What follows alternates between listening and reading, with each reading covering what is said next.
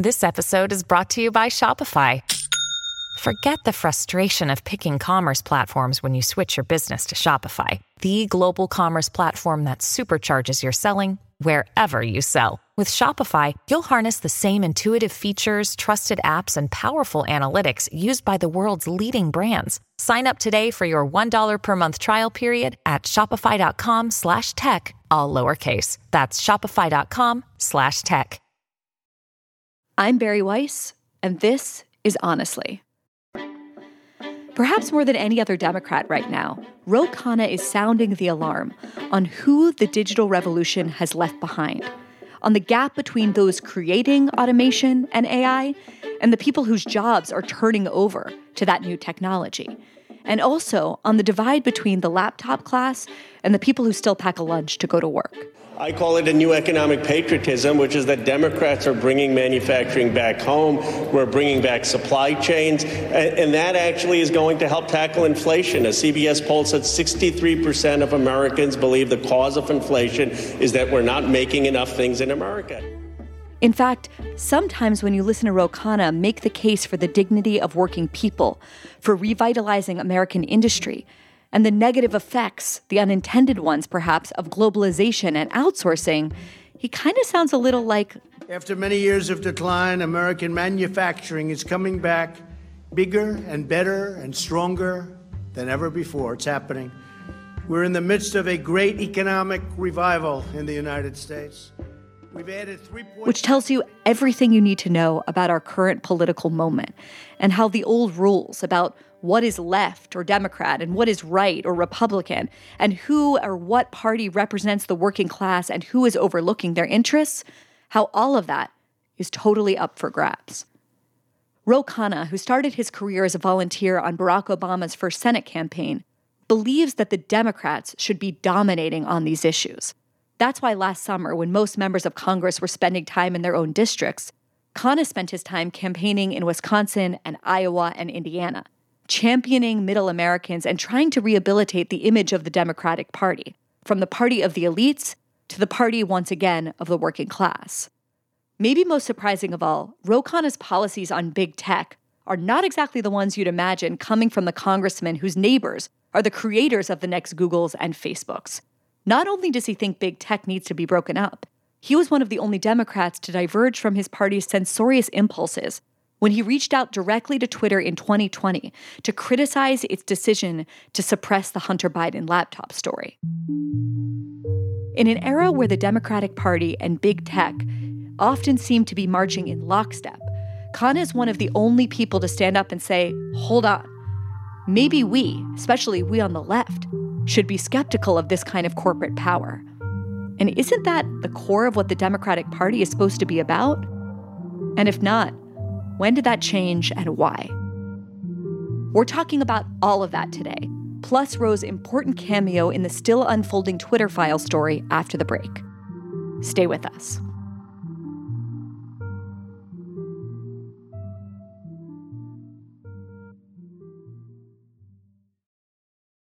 I don't know about you, but I'm always searching for new restaurants in my neighborhood, searching for better jeans, searching for better hypoallergenic detergents. Okay, that last one might just be me. But I search everywhere, on Google, Instagram, Twitter, Resy, all of it. But when you're hiring for your business, as I have learned, the best way to search is to not search at all. Don't search, match. Match with Indeed. Indeed is your matching and hiring platform. Ditch the busy work and the endless scrolling, and use Indeed for scheduling, screening, and messaging so you can connect with candidates faster. And Indeed doesn't just help you hire faster. A recent survey showed that 93% of employers agree that Indeed delivers the highest quality matches compared to other job sites. Indeed's matching engine constantly learns from your preferences, so the more you use Indeed, the better it gets.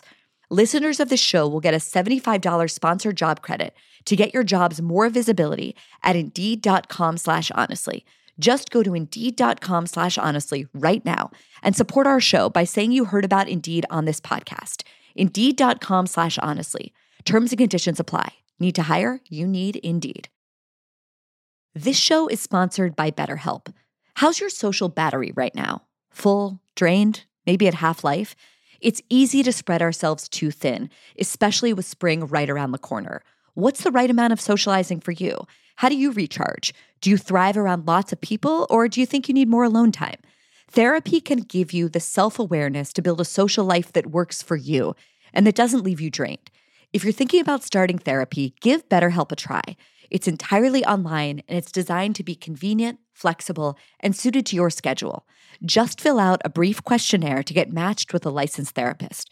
You can switch therapists at any time for no additional charge.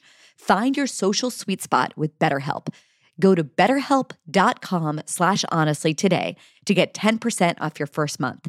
That's BetterHelp, BetterHelp.com/honestly. Congressman Ro Khanna, thank you so much for joining me.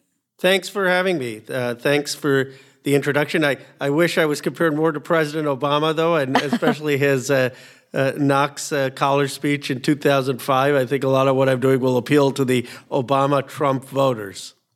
Well, we can certainly get to Trump at the end of this. I want to talk about 2024 and certainly where you think your own party is headed and if the Democrats can capture those Obama-Trump voters again. But first, I want to start with a story that I've been reporting on for the past week, and that is the story of the Twitter files. Now, for those who have no idea what I'm talking about when I say the Twitter files, let me recap. Elon Musk, who bought Twitter recently for $44 billion and took it private, invited me, the independent journalist Matt Taibbi, and a few other journalists from the Free Press to look into the Twitter archives. And what we found, at least so far, has confirmed what a lot of people who criticized Twitter over the past few years have accused the company of doing, but until now, that Twitter has denied or concealed, like censoring content, like shadow banning accounts of disfavored users or topics. And one of the many things we revealed was how and why Twitter made the decision to suppress the New York Post story about Hunter Biden's laptop in the run-up to the 2020 election. In our reporting, we found an email, Ro, that you wrote to Vijay Gadde, then Twitter's head of legal policy and trust. And you wrote this email in October 2020, and you said this: "This seems a violation of First Amendment principles." Why did you write to Twitter that day?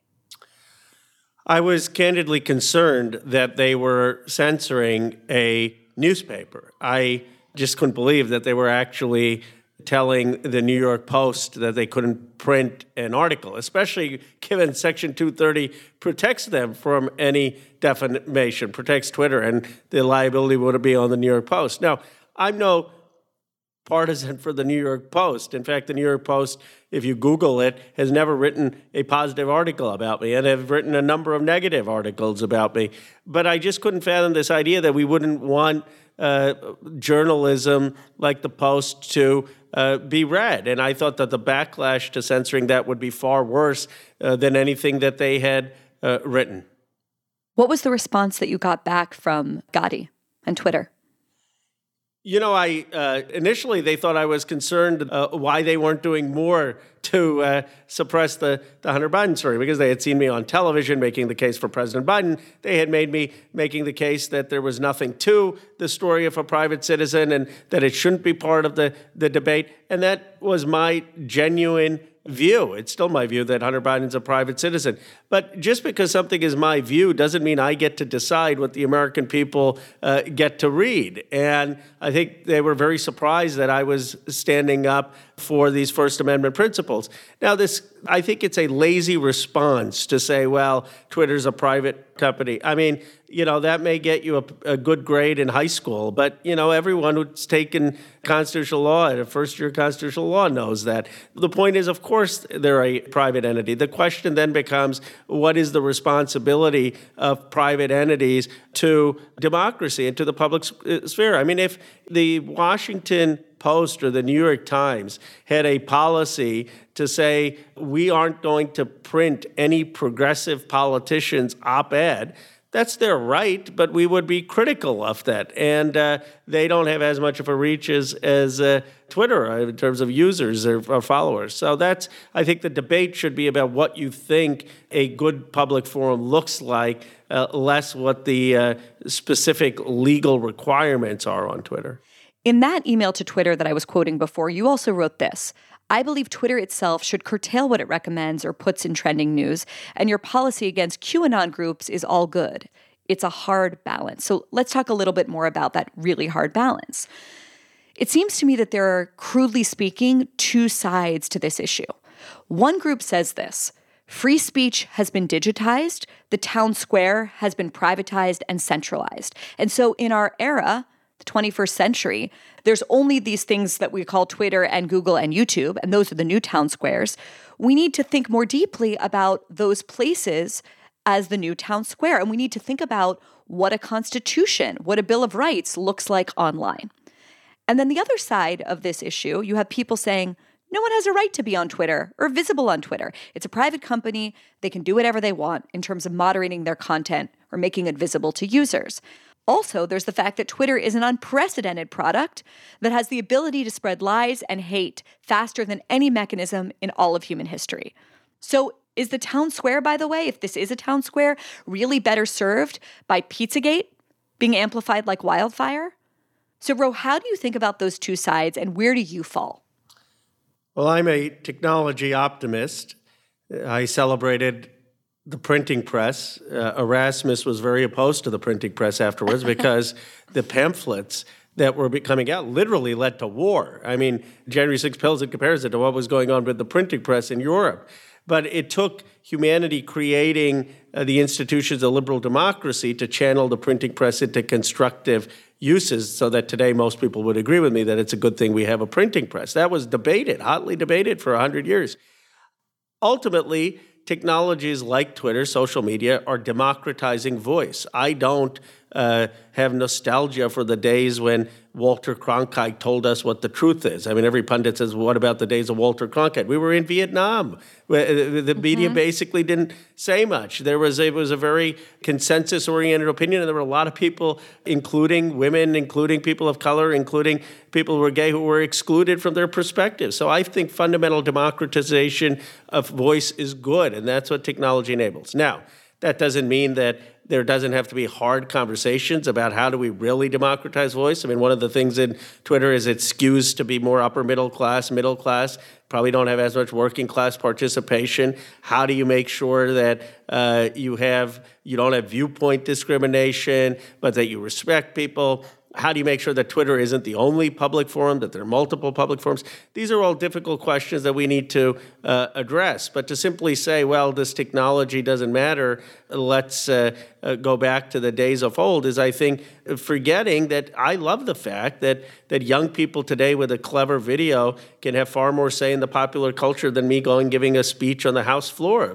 Shouldn't we celebrate that? I mean, I think that's ultimately democratization of perspective.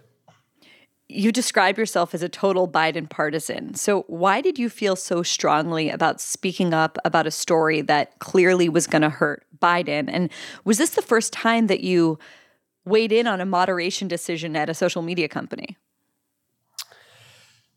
It was the first time. Well, I'm not sure if it was the first time. I'm sure there are other times that I may have spoken about not censoring viewpoints. But to me, there were two reasons. One, I actually thought, just from a purely political reason, that the president would be better served having the story out there than it being seen that people weren't getting to read the story, because I didn't think that even with the New York Post story that there was going to be much legs to it. And I thought the story would become the censorship, as often is the case. So from a political perspective, that's often the case, that you want to get the information out there. You don't want to hide information.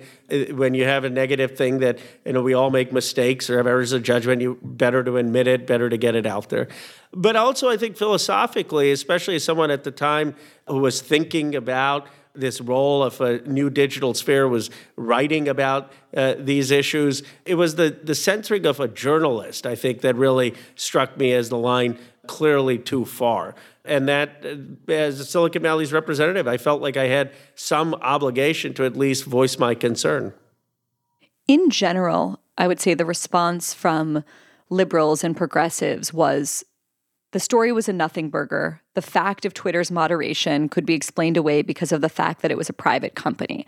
And the reason that seems strange to me is that You have the strange spectacle of the left effectively making the case for corporate rights, when typically they're very skeptical of big business, and especially skeptical of big business where, it intersects with Washington and the government. How did the progressive left arrive to a position where they are the ones, and not sort of the libertarian right, defending a corporation like Twitter?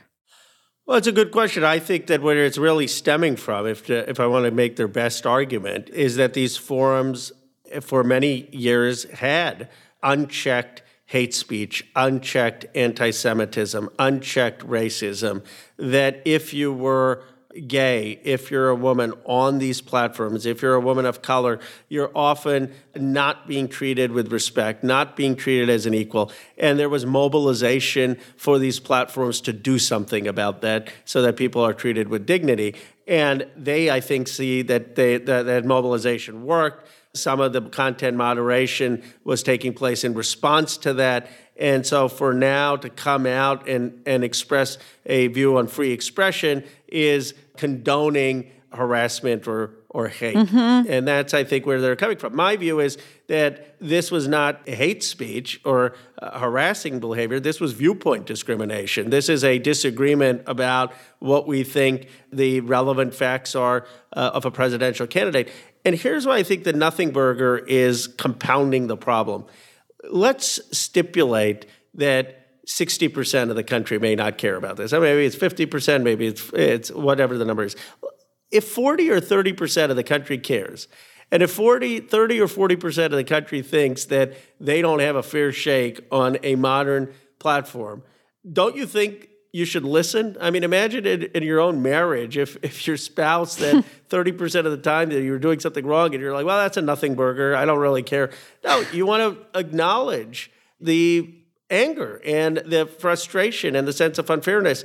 And I think this is part of the whole challenge. It's like you're doubly censoring. You're censoring at the first place, and then you're censoring the emotion to be upset about being censored. And I think until we start to have a conversation where we're understanding where each other are coming from, there's no hope for stitching the country together.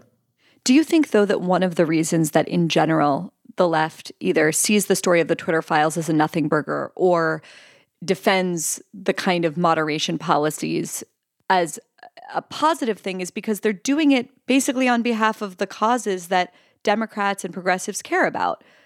In other words, wouldn't their position be completely reversed? Wouldn't they be calling for regulation of a platform like this if it was helmed by people on the right doing the kind of censorship they were doing for the sake of the right?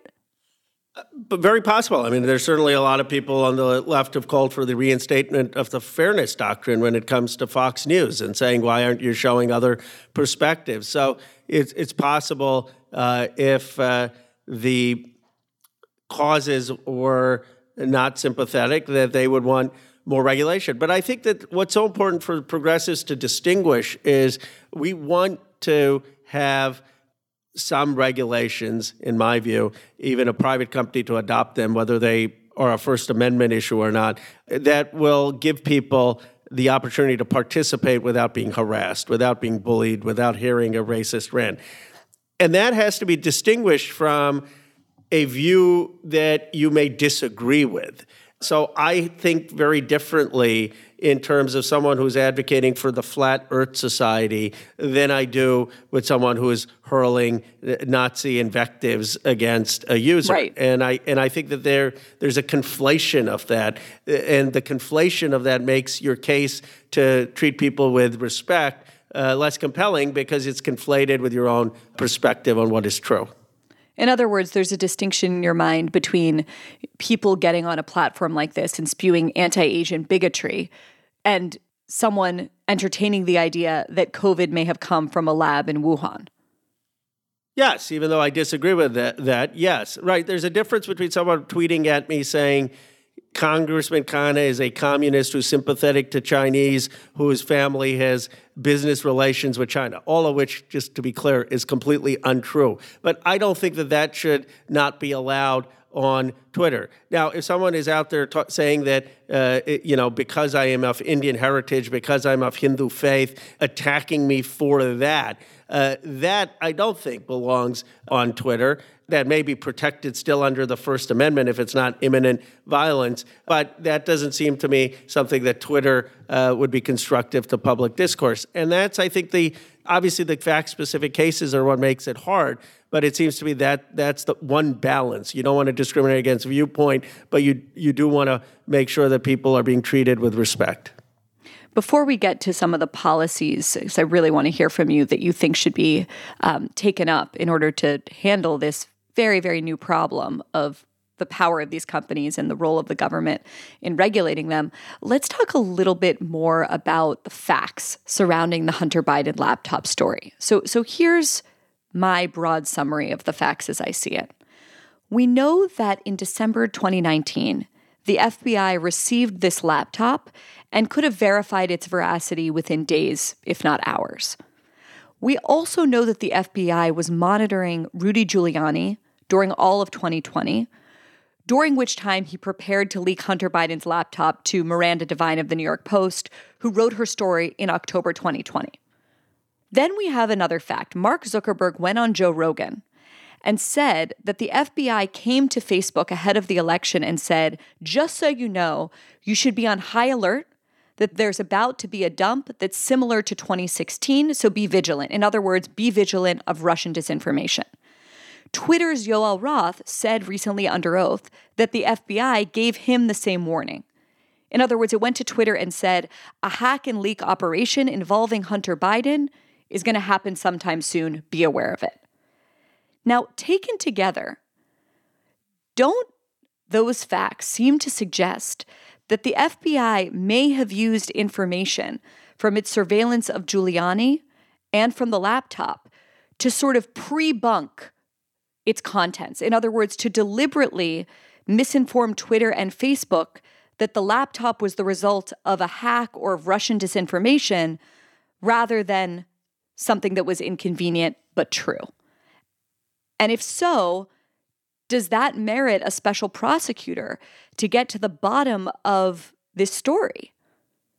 Look at the facts, though. The FBI at the time was under the administration of Donald Trump. So you'd have to say, and the FBI director was a Trump appointee. It would be hard to imagine, though I don't know, obviously, all the facts, that under a Republican president with a Republican appointee as the FBI director, that the FBI would be politicized in a way that was undermining the candidacy or hurting the candidacy of the Republican and helping the candidacy of the Democrat. That said, if there are agents, and what may be plausible is that they were so susceptible, so concerned about foreign interference and disinformation, that maybe they overcorrected for that problem because that was the prior election and they wanted to make sure that that mistake didn't happen again. But that's saying that they could have made potentially a mistake without having bad motives. All of what I would say is that we need more information, and I've said that there should be transparency and there should be an understanding of why those government agents did what they did, and including the FBI director, who was a Trump appointee. I mean, it was not like there was a Democrat who was in charge here. I think that a lot of people on the right look at the facts I just laid out and say, aha, see, Congressman Khanna, that's the deep state at work.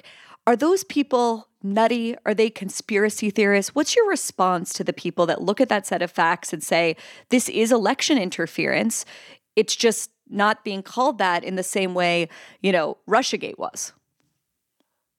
I mean, I guess I would say that the FBI, in my view, are honorable law enforcement public servants, just like I think police are, by and large, honorable public law enforcement individuals. That I'm sure they're bad apples in any profession, but I'm glad that we have an FBI that keeps us safe. I'm glad that we have an FBI that protects us from terrorists and crimes, and I don't think that the ordinary FBI agent is engaged in some conspiracy theory. I think the ordinary FBI agent is there to protect the American nation and our democracy. But if there are questions, the best disinfectant is transparency. And so I'm all for getting out exactly what happened. What do you say to those people who say the story of the Hunter Biden laptop is basically conservative propaganda? Who really cares? And more broadly, the story of Twitter's moderation, the story of what's being exposed by the Twitter files is, again, just more sort of fodder for the right, more fodder for people like Donald Trump, who are the actual threat to our democracy. Why, Ro Khanna, are you focused on this thing and ignoring the more broad problem? What do you say to those people? In other words, the real threat to democracy is the right. It's not the fact that Twitter, moderated some people who were kind of on the line anyway. I voted for Donald Trump's impeachment twice, and I have, of course, strongly condemned election denialism. But just because there may be problems that Donald Trump is creating with democracy and threats that he's posing to democracy that are more severe than what Twitter's censorship may have been, and I don't think that the two are comparable, doesn't mean that we just say, okay, well, we shouldn't care about Twitter's censorship. I mean, that was also not something that's going to facilitate democratic conversation. And what I'd say on the Hunter Biden story is if you believe that, and I've made this case, that I don't think that Hunter Biden is a private citizen, he's not at the White House, let's move on and focus on what the president is doing, that your ability to make that case is strengthened if you allow any of the stories to be out there, and then you can make that case. That's a story, that's a case of relevance. And I agree with the people who are saying that we've got other issues that we need to be focused on in this country. But that becomes a harder case to make if it looks like you don't want the information coming out, or if you're defending a practice of censoring certain speech. It's ultimately why you should be for the First Amendment. In the past, speaking of Trump, you called Twitter's decision to ban him in the wake of January 6th appropriate. I'm wondering if your opinion on Twitter's decision to ban him, if it's changed at all, especially having learned from the Twitter files how it was decided. Well, to be honest, I really struggled with this. I struggled with it when I was writing my book also about what was appropriate. And the two places I struggled was other world leaders need to be treated consistently. And so you can't just ban Donald Trump, but not ban other autocratic leaders who've threatened violence or led to hate against targeted groups.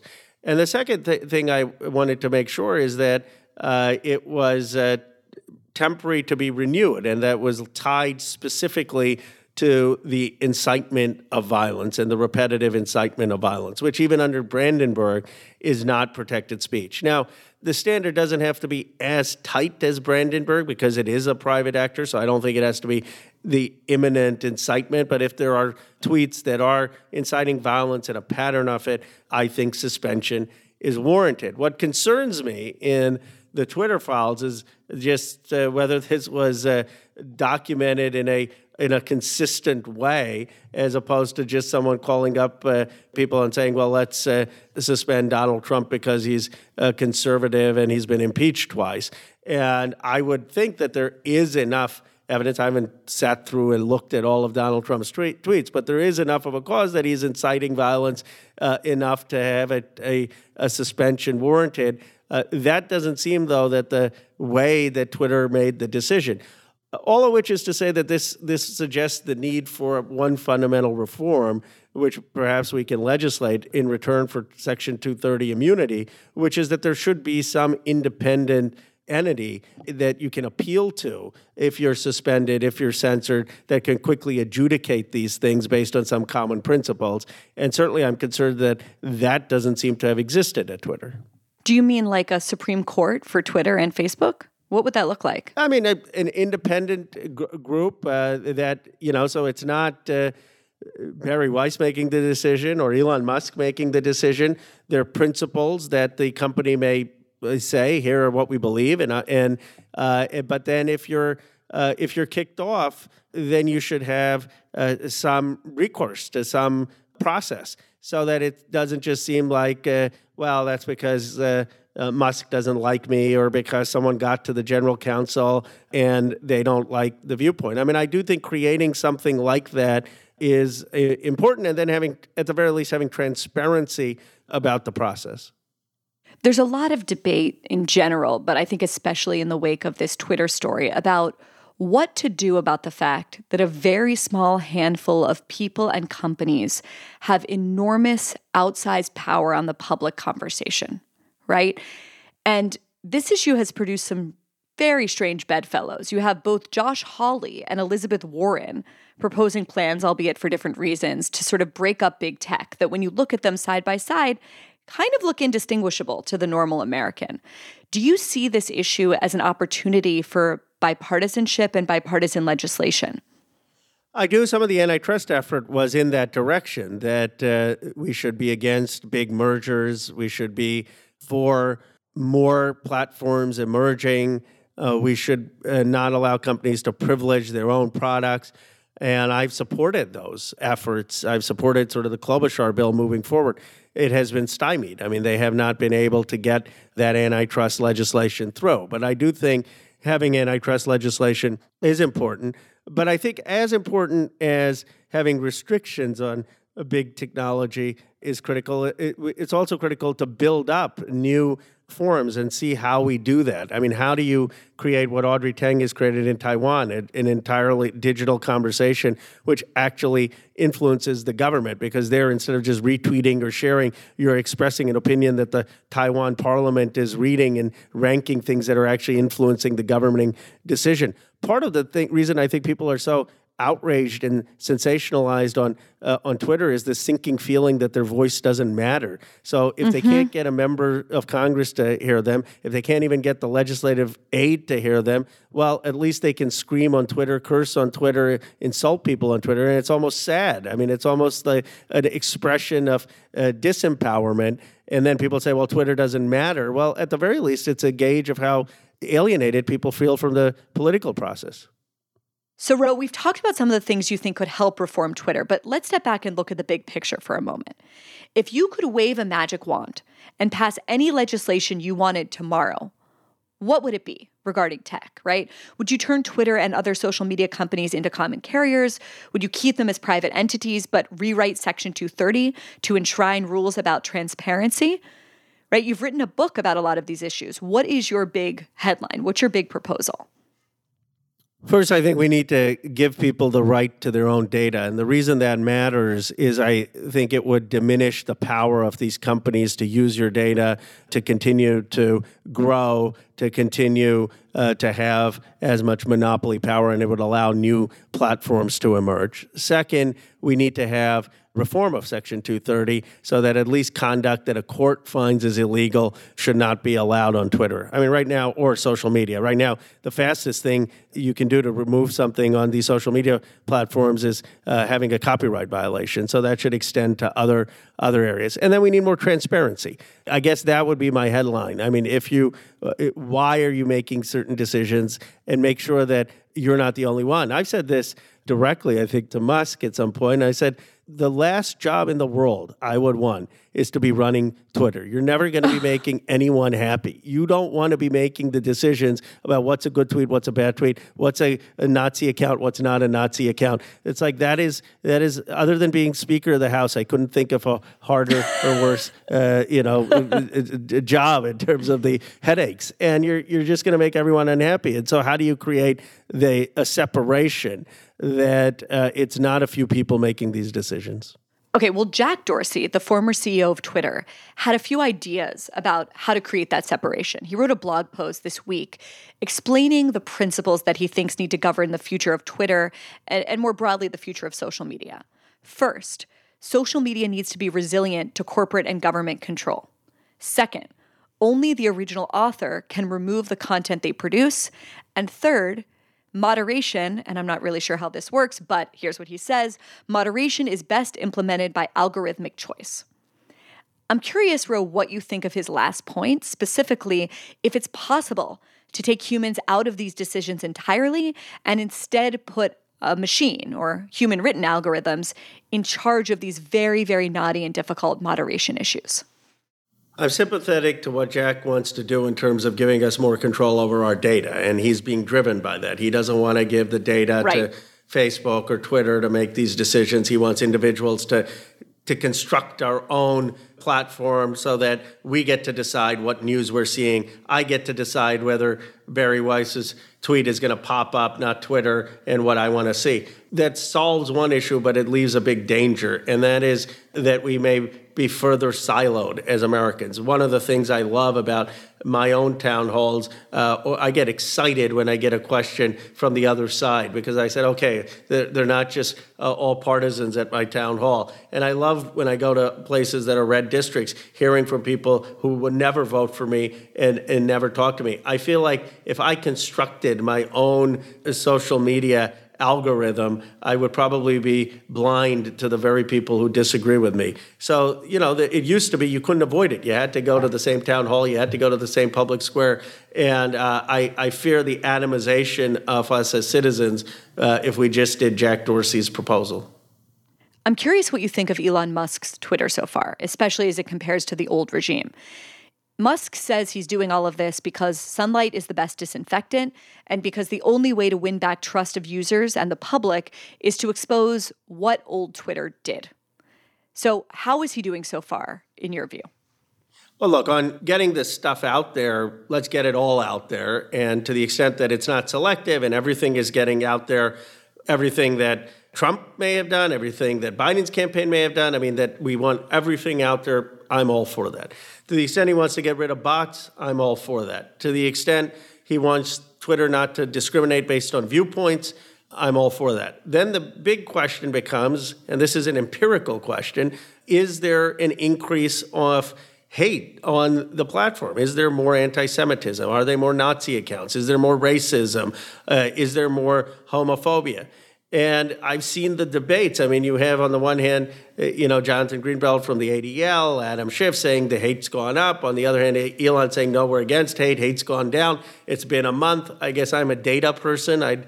I'll wait to see what the results are. But that, I think, needs to be addressed because you can be for not censoring viewpoints and still think that it's perfectly legitimate to be taking down accounts that are promoting Nazism.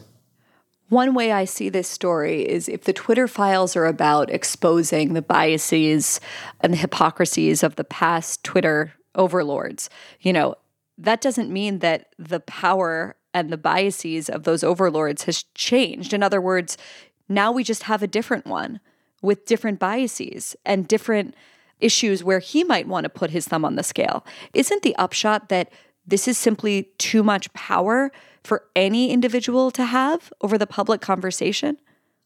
Yeah, I think that's a very thoughtful point, Barry. And you may actually get a lot of progressives agreeing with you, and maybe they'll if they listen this far into your podcast, would be pleasantly surprised. But I think that is a place where the right and left could agree that you don't want any group of individuals having the power to make these decisions, that there should be some guiding principles.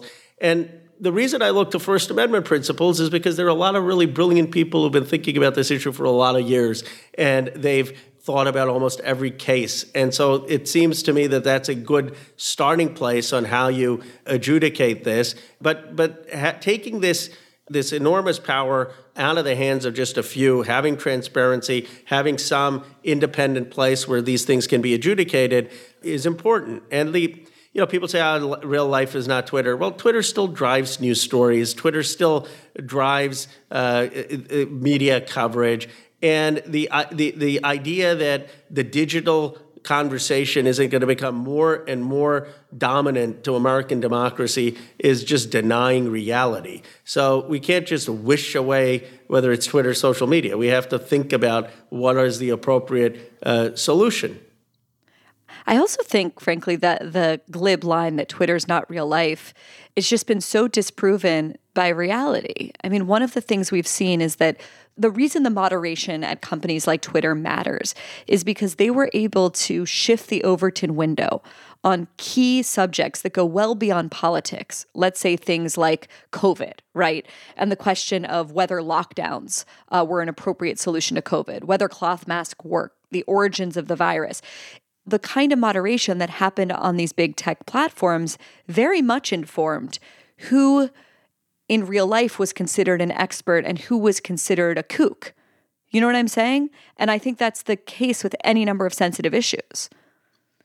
Absolutely. And look, one thing that could actually, I think, which would be counterintuitive, would be to find examples of where the left has been censored, right? Because there's this bias that, okay, are they doing this just to expose censorship on the right?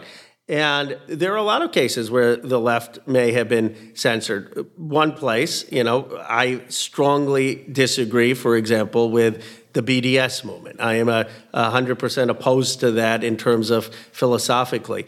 But I would not say someone who's advocating that should be censored, right? Or someone should be censored if they're opposed to criticizing human rights in India, even though I believe in a stronger U.S.-India relationship. So I think one thing that could help expand the conversation to include the left is to include also examples of censorship on the left. It'd be hard for me to imagine that there weren't examples of that. Well, we're certainly looking for it, but the facts of this story are you have a company located in San Francisco where I think between 98 and 99% of employees identify as Democrats or progressives, and they're the one making the policies. In other words, if this was a company located in deep red Texas and they were the ones deciding moderation, it would be a totally different story about who's getting censored. So I don't think it should at all be surprising that the censorship tends to go in one direction. I would expect there to be some exceptions to that rule. But in general, I don't think this is a kind of both sides story. I think it's a story of one particular group of people using their power in a particular direction. And that shouldn't be surprising. One last thing I want to ask you about before we move on from Twitter and talk about your vision of politics more broadly. I have been so struck in this story by how one side of the country, half of the country, thinks that this is the biggest story in the entire world. And the other half of the country quite literally doesn't even know it exists, right? My grandma is a diehard New York Times reader, MSNBC watcher. She has no idea this story is happening, despite even my role in it. And the only place that I've seen the Twitter file story play out are places like Fox and conservative press. Why do you think there's kind of a media blackout on this story? Or if it is covered in sort of more left-wing legacy outlets and cable news, why they're treating it like a nothing? Well, I do think it's a mistake. I mean, my parents who follow some of my TV appearances haven't mentioned this to me, and that's probably because they're MSNBC watchers. Now, look, I give Erin Burnett and Jake Tapper credit. Both of them have covered this. But I think there's this fear in the media to say, well, are we buying into kind of a conservative talking points or conservative story? And I think that the question should be instead, what is the role of free expression and free speech on a social media platform? And you could actually have a very interesting conversation with an Elizabeth Warren, who was concerned about the concentration of economic power making these decisions, and someone who's concerned about Twitter censoring conservative points of view or shadow banning conservatives. And I really think it's a missed opportunity to have that conversation.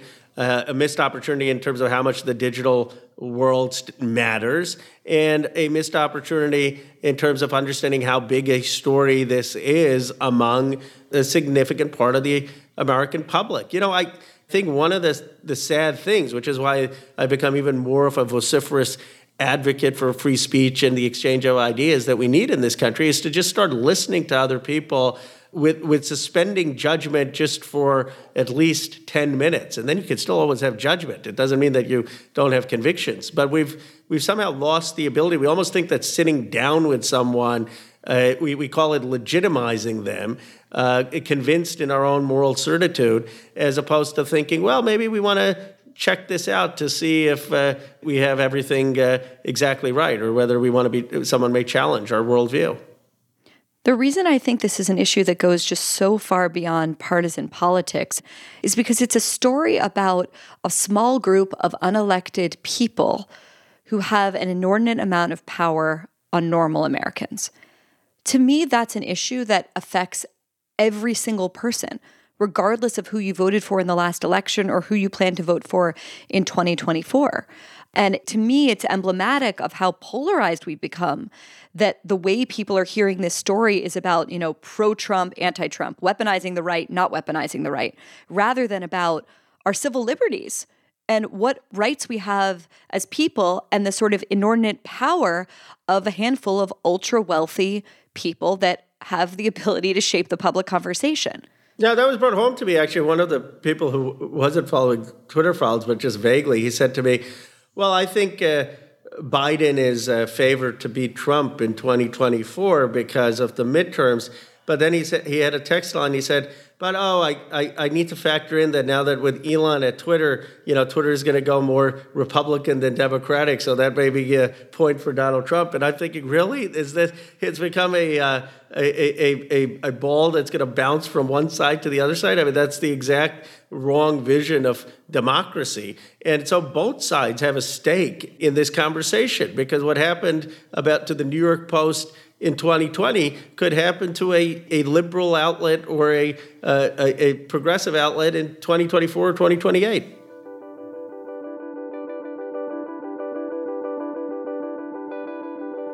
After the break, I ask Ro Khanna how it is that the Republicans have become the party of the working class and how the Democratic Party can get back to its roots. Stay with us.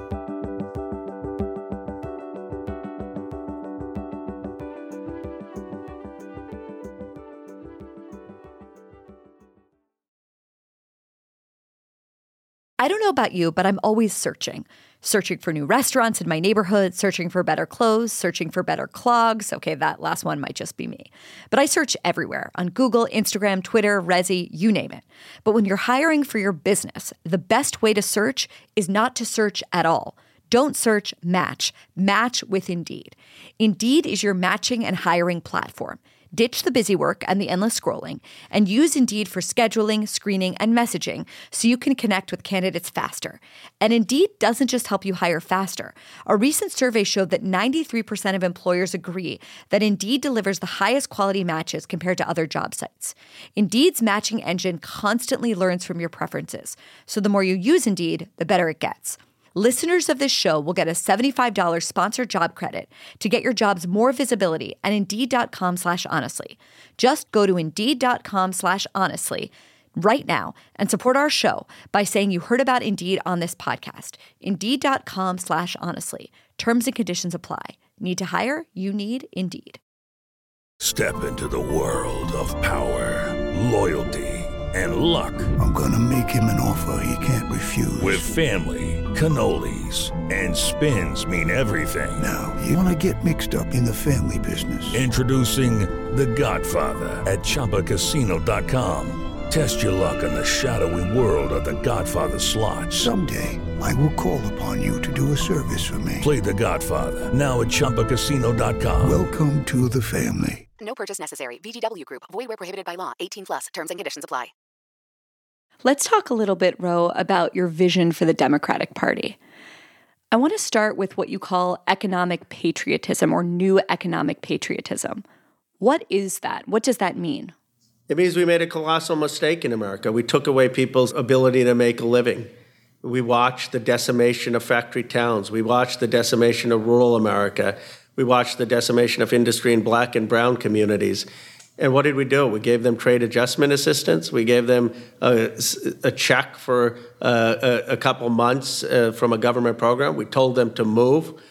And we lost production in America. We used to make the world's steel. We used to make aluminum. We used to make textiles. We used to make paper. It all went south of the border to Mexico and to China. And that really hurt the working class. It allowed the wealth to continue to pile up in places like Silicon Valley and New York, but hollowed out the heartland, hollowed out a lot of the South, and has left us divided as a country and weaker as a country.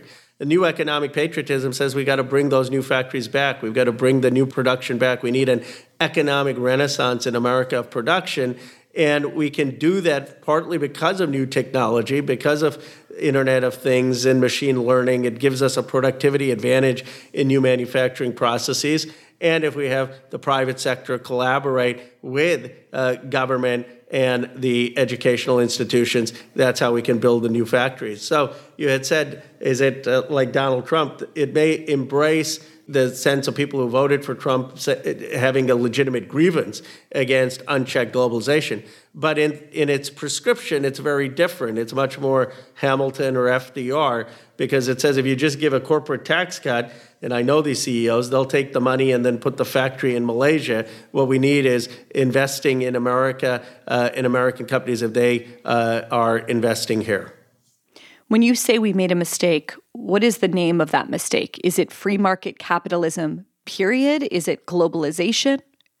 It's unchecked globalization. It's unfettered free market capitalism, free market absolutism. It's sort of corporate greed without any concern for the community, that the corporate bottom line is all that mattered. I am for free enterprise. I believe that it's a wonderful thing that you don't have to have the United States Congress approve every decision that gets made. Can you imagine that? I mean, could you imagine the United States Congress trying to create Apple computers? Give me a break. We wouldn't be able to create $1 billion company, let alone a $3 trillion company. So there's a value in a Steve Jobs. There's value in a local dry cleaner having independence to create his own business.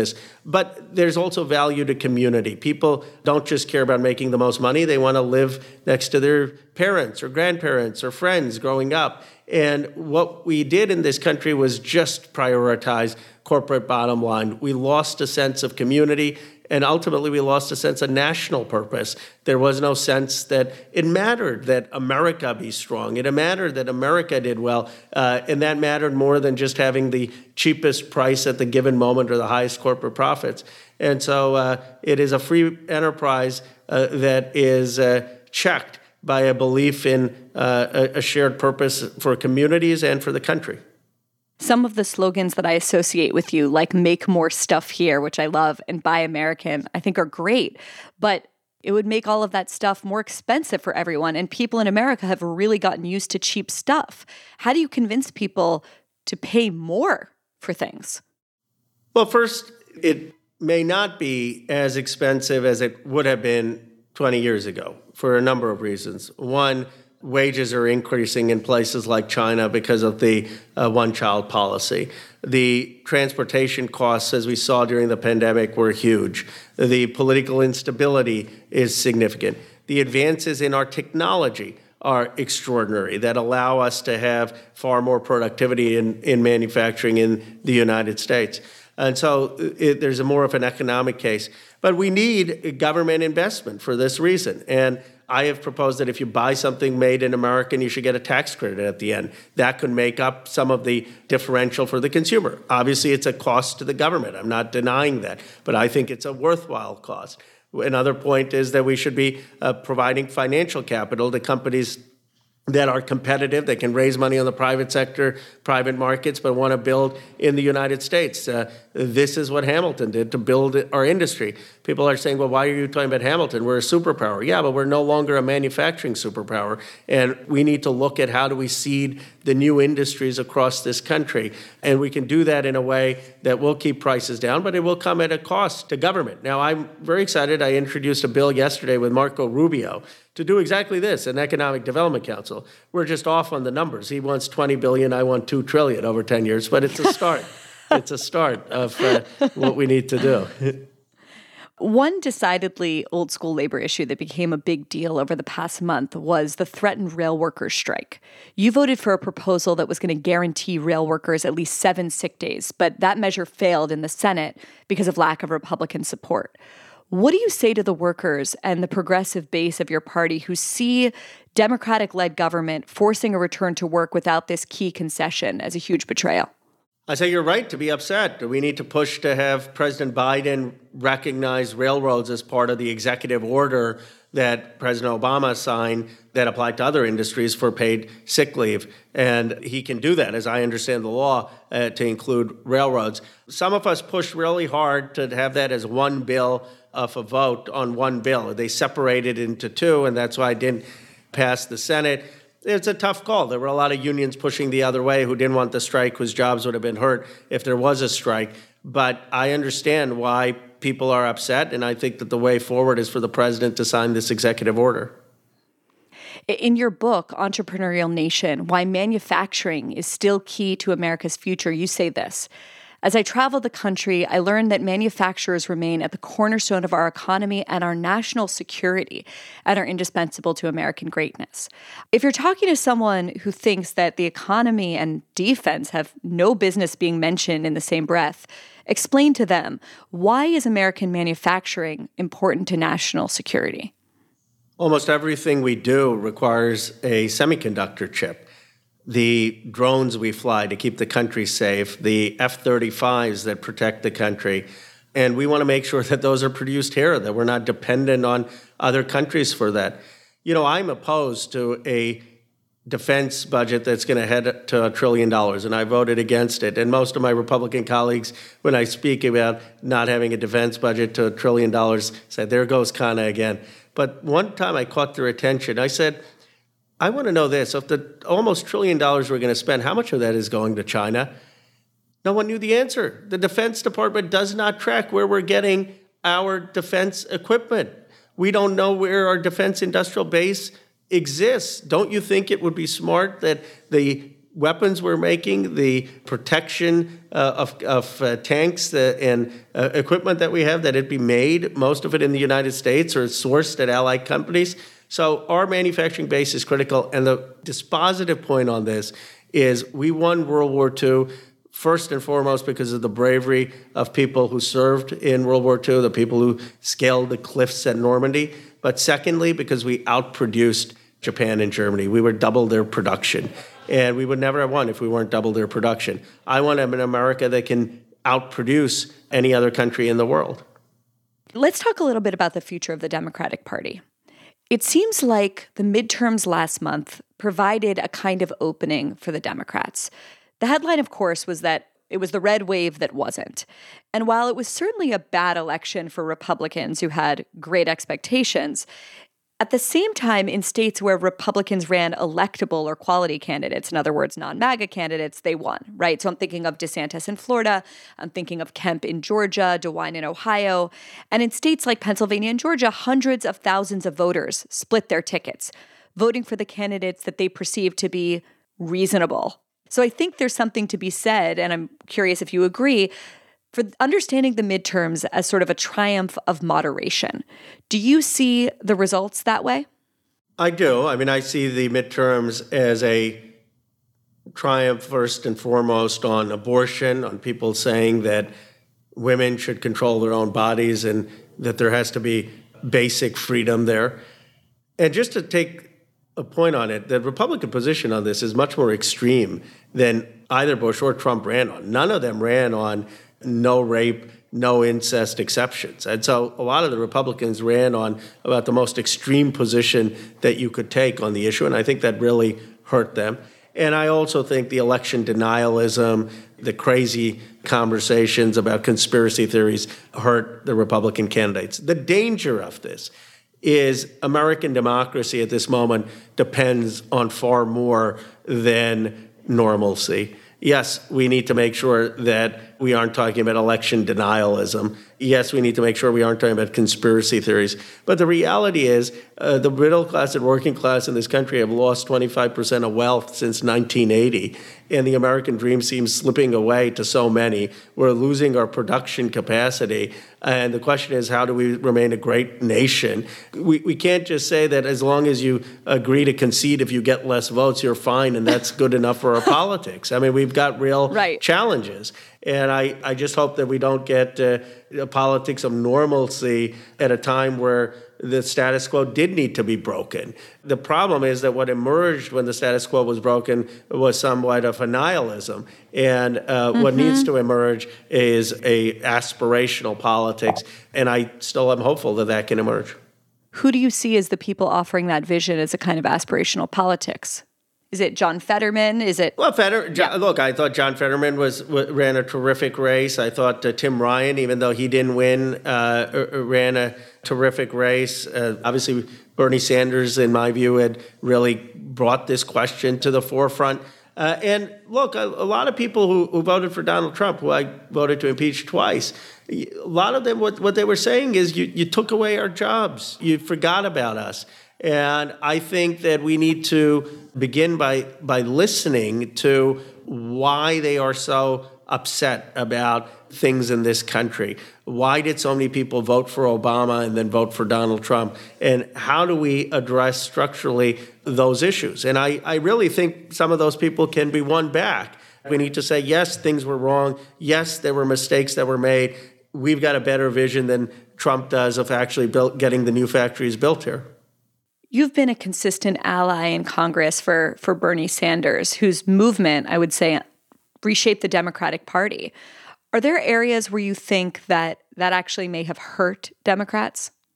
Well, I don't think the democratic socialism label is helpful. And I've said that to Senator Sanders directly. I don't think he is a democratic socialist. The democratic socialism means you believe that eventually we should have a model where the government controls the means of production, but we should just get there democratically. That's the definition. At best, he's a social democrat. But I have tremendous admiration for the movement he's built. I am for Medicare for all. I'm for free public college. I think these are patriotic investments. But I believe that private business has a role and entrepreneurs have a role in the development of America. And so that's why I put myself much more as a Hamilton Democrat, an FDR Democrat, as someone who wants to tell people from all parties, whether you're in business, whether you're in community leaders, whether you're an education leader, we need to build this country together. It's not just the government that's going to do it. The Democrats, as everyone knows, have historically been the party of the working class. But for the better part of the past decade, and especially since 2016, the Democrats have seen their support among working class voters tumble. In the latest national New York Times Siena poll, Democrats have a 15-point deficit among working class voters, but a 14-point advantage among college-educated voters.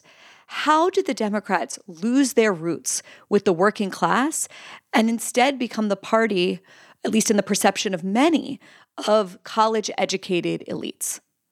Well, I think we didn't pay enough attention to the anger that people had with globalization that was unchecked, with NAFTA, with the ascension of China into the World Trade Organization. I had gone to campaign for John Fetterman, and the cab driver said, "Don't bother, bro. I'm never going to vote for your party again. You guys sold my father's steel mill job to China."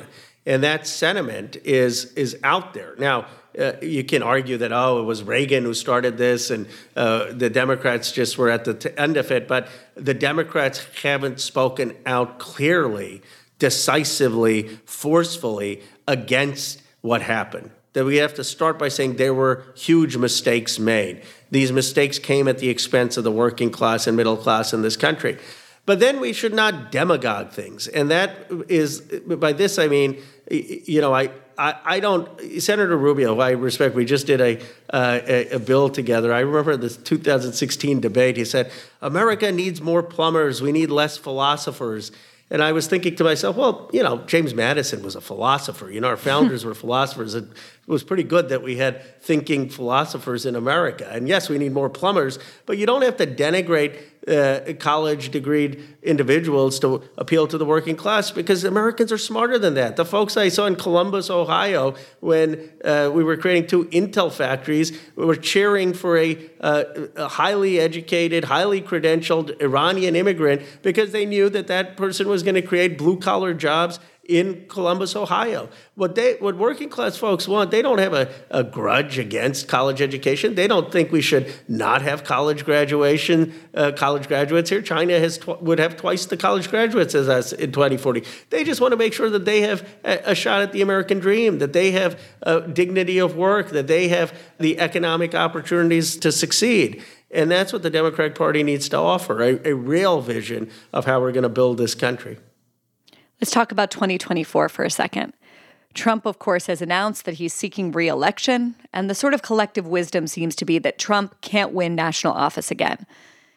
Do you think that that's true?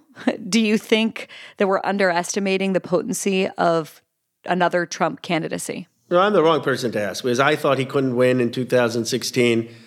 I remember being in a room with all my political consultants condescendingly mansplaining to my wife why he would never win when my wife asked, well, what if he wins? And she was right. I and everyone was wrong. And then after January 6th, I thought there's no way he's going to continue in political life, and he was resurgent. So I think it's a mistake to underestimate him. Look, the poll just today on Wall Street Journal, everyone is talking about the top line that DeSantis is beating him. But then you look at the head-to-head, and it's Biden 43, Trump 41, or 2-point difference. I mean, that's a close race. So I don't underestimate him. Do you think it's a good idea for President Biden at the age that he is at to run again for president in 2024? Is it wise for the party?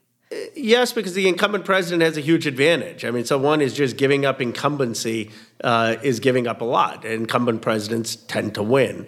Second, he had a much better than expected midterm. Third, he has beaten Donald Trump.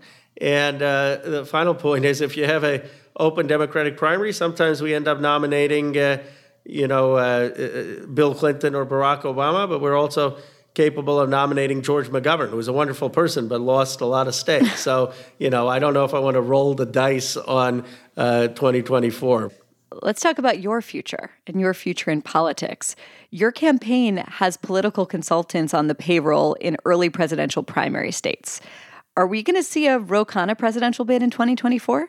No. First of all, no one even knows what the early states are, so that'd be hard to predict. But absolutely not in 2024. I'll be behind the president, and if not, I'd be behind Bernie or someone else. I've only been in Congress 6 years, and I still have things to learn and things to build in my role. But a congressman from California doesn't typically travel around the country building a nationwide network unless he has bigger ambitions than representing the 17th district in California. No. That's 2028, fair. Perhaps? That's fair. I mean, look, I've been doing it since my first term in states like Appalachia. I mean, the first trip I took was to Kentucky and did work in West Virginia and bringing technology jobs there. And I've been going to places like Indiana. So some of these places are deep red places that even I am not that hopeful that Democrats in the near term are going to win them over. So it's been the entire cause of my political career has been being born in Philadelphia, growing up in Pennsylvania, and being from California as this hybrid. How do we bring the innovation, entrepreneurship that's happening in Silicon Valley and meld it with the extraordinary manufacturing talent in other parts of the country to have an economic renaissance in America? But I don't deny that there could be a future ambition if the moment comes. But, that's so dependent on circumstance. And right now I'm very happy making a contribution from Silicon Valley. Well, Ro Khanna, I know you're in the middle of votes, and I really appreciate you making the time. Thank you so much. Really enjoyed it. Thanks for having me.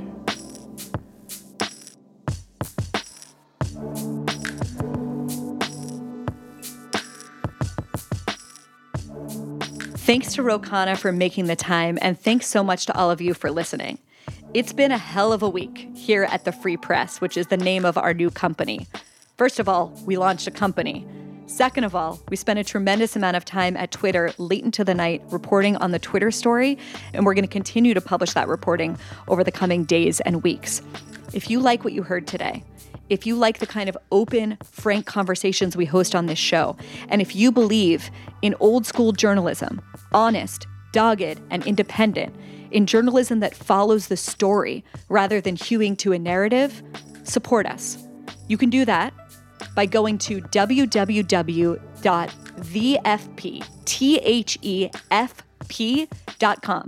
and becoming a subscriber today. See you next time.